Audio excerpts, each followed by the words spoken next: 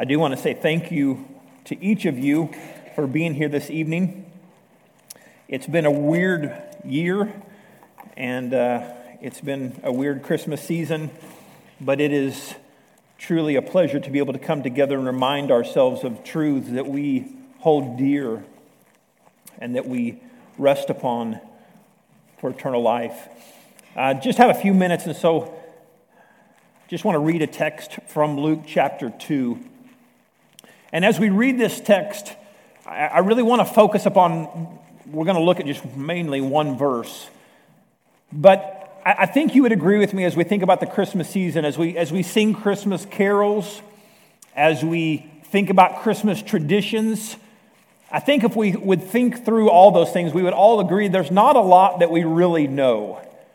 For instance, we don't know what day Jesus was born. It could be December 25th. There's 364 other days that it might have been. We don't know how many magi were there. There's a lot about the Christmas celebration that we do not know. So what I want to do this evening real quickly is to focus upon what we do for certain know. Luke chapter 2, I want to read just real quickly verses 7 through 20, and then we're going to focus in on verse 11. Luke chapter 2, beginning in verse 7, hear the word of the Lord. And she, this is referring to Mary, gave birth to her firstborn son and wrapped him in swaddling cloths and laid him in a manger, because there was no room for them in the inn. And in the same region there were shepherds out in the field, keeping watch over their flock by night.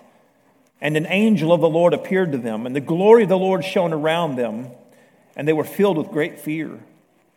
And the angel said to them, "Fear not, for behold, I bring you good news of great joy that will be for all the people. For unto you is born this day in the city of David a Savior, who is Christ the Lord. And this will be a sign for you. You will find a baby wrapped in swaddling cloths and lying in a manger." And suddenly there was with the angel a multitude of the heavenly host praising God and saying, "Glory to God in the highest, and on earth peace among those with whom he is pleased." When the angels went away from them into heaven, the shepherds said to one another, "Let us go over to Bethlehem and see this thing that has happened, which the Lord has made known to us." And they went with haste and found Mary and Joseph and the baby lying in a manger. And when they saw it, they made known the saying that had been told them concerning this child. And all who heard it wondered at what the shepherds told them. But Mary treasured up all these things, pondering them in her heart. And the shepherds returned, glorifying and praising God for all they had heard and seen as it had been told them. With all the uncertainty and all the things that we may discuss and talk about, whether it may be true or untrue concerning Christmas and the birth of Christ and all the details around his birth in early years, I think verse 11 tells us three amazing things that we can know for sure. Three things. The first is this, that we do know for sure that we received the Savior. Listen again to verse 11. This angel comes and announces to these shepherds, "For unto you is born this day in the city of David a Savior." As we think about the birth of Christ, as we think about the reality that God put on flesh, the bread of life came down out of heaven and lived amongst us, let us be mindful, let us be focused on the reality that God sent a Savior. In Luke chapter 19, verse 10, on Sunday mornings soon, we will go back walking through the gospel according to Luke. We've gotten through the first three chapters, and we're using Luke 19, verse 10 as the thesis of our study through the gospel of Luke. And there Jesus says that he came to seek and to save the lost.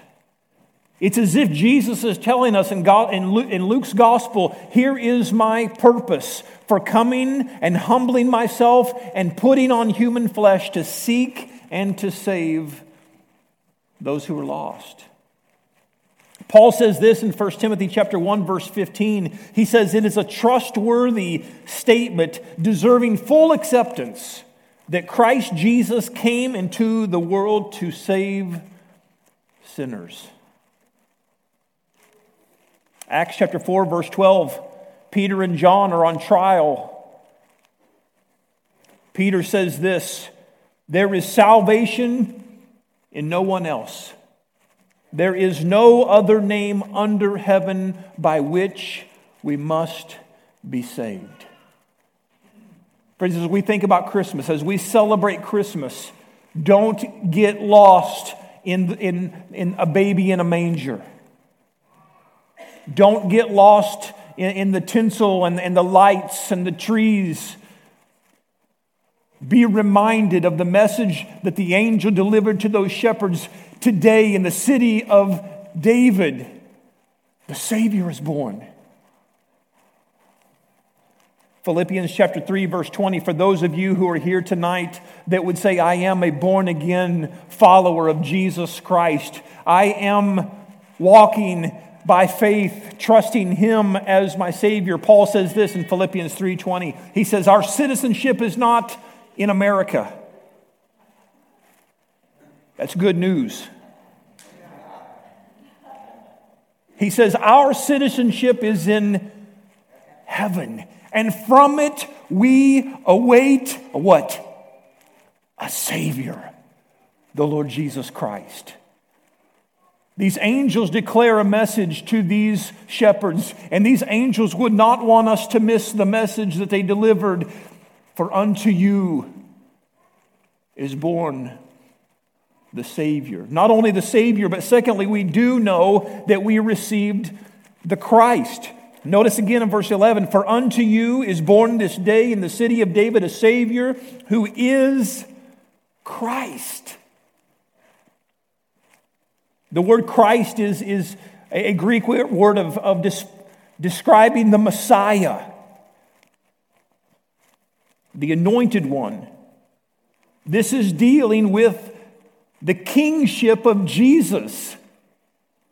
These angels declare to these shepherds, and we must not miss it, because through the living word of God, these angels are declaring to you and me today that Jesus Christ is King.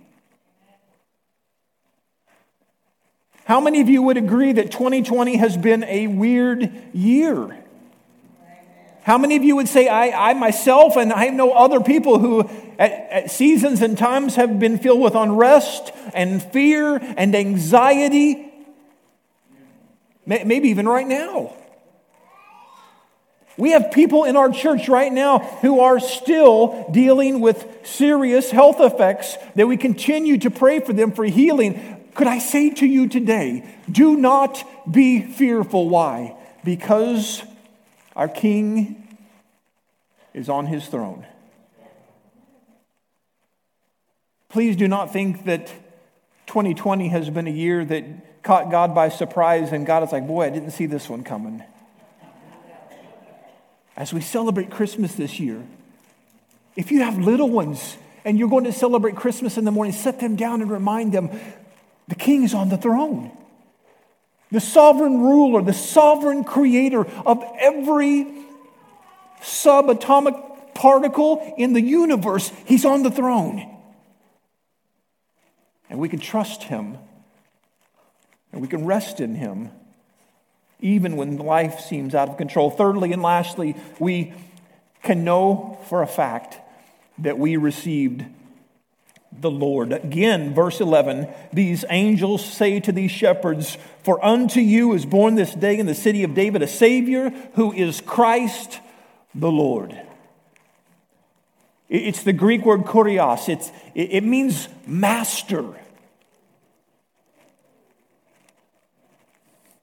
One who owns something.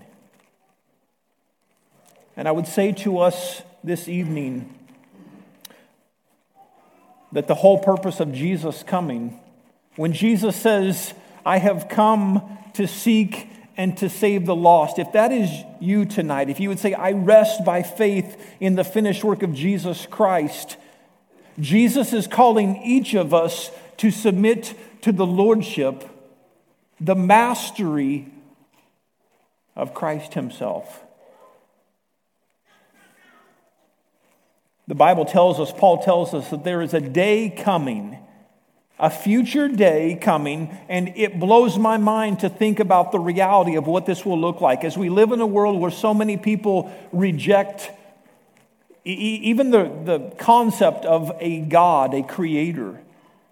As more and more people worship science and knowledge and reject the God who is over it all, it blows my mind that Paul says there is a day coming when, guess what? Every knee will bow and every tongue will confess what? That Jesus Christ is Lord. Is kurios. He's master. He is over it all. And here's what I would want to say to us tonight as we prepare ourselves to celebrate the birth of Jesus. Don't picture Jesus a baby in a manger, a helpless babe that needs Mary to swoop him up and take care of him. In your heart and in your mind, envision Christ who is King, Christ who is Lord, Christ who is seated at the right hand of the Father. And he says to you and to me who are trusting and resting in his life, death, and resurrection, he says, come and follow me. Make me Lord of your life. Matthew 7:21, Jesus says, not everyone who says to me, Lord, Lord, will enter the kingdom of heaven, but those who do the will or obey my Father who is in heaven. Luke 6:46, Jesus says, why do you call me Lord, Lord, but you do not do what I tell you to? Peter says this to believers, 1 Peter chapter 3, verse 15. Peter says, sanctify Christ, set apart Christ, acknowledge Christ as Lord of your lives. This Christmas, as we celebrate the most monumental occurrence in human history, that God came down, that God put on flesh, that God tabernacled, he dwelt among us to save us from our sins. May we be mindful that he is our Savior. He is the Christ. He is the Lord. And that we would worship him, that we would love him, that we would sanctify him as King of Kings. I want to say to each of you, Merry Christmas. If you're here tonight and you would say, I don't know Christ Jesus as my King, I don't know him as my Lord, I don't know him as my Savior, we would want to offer to you the greatest gift, which is forgiveness. Forgiveness of your sins and the gift of eternal life. How? That you would believe upon him. John 3:16, the verse that most of us probably first memorized when we're wee little ones. Say it with me. For God so loved the world that he gave his only Son, that whoever believes in him would not perish, but have everlasting life. Can you tonight say, I am a partaker of the greatest gift, the gift of forgiveness, the gift of reconciliation to our Creator, our God and our King, by a personal relationship with Jesus Christ, by faith. We're going to pray.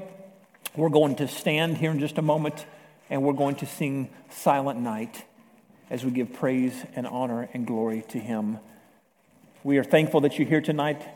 On behalf of the First Baptist Church, I just want to say, if you're not from this church, thank you for being here. And we hope that you know that we love our community and we want to serve it well and we want to proclaim the gospel with clarity. I'm going to pray for us. Our praise team's going to lead us, and we will, if you don't have a candle, you might grab one real quickly. We're going to light our candles as we close our service this evening. Let's pray together. Father in heaven, we praise you, and we thank you, God, for the message that these angels delivered to those shepherds. A message that should encourage, and I pray it does encourage our hearts and our minds tonight.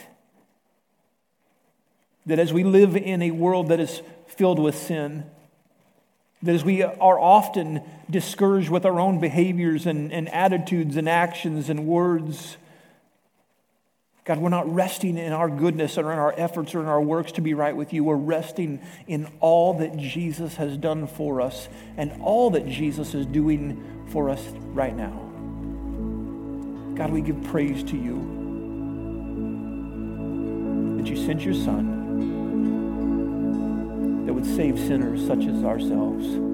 Help us to be faithful to worship and praise and revel in the message of the gospel. Help us to be faithful to share that message with others as you give us the opportunity. We give praise, we give honor, we give glory to Christ Jesus, our Savior, our Lord, and our King. We ask it all in His name by faith.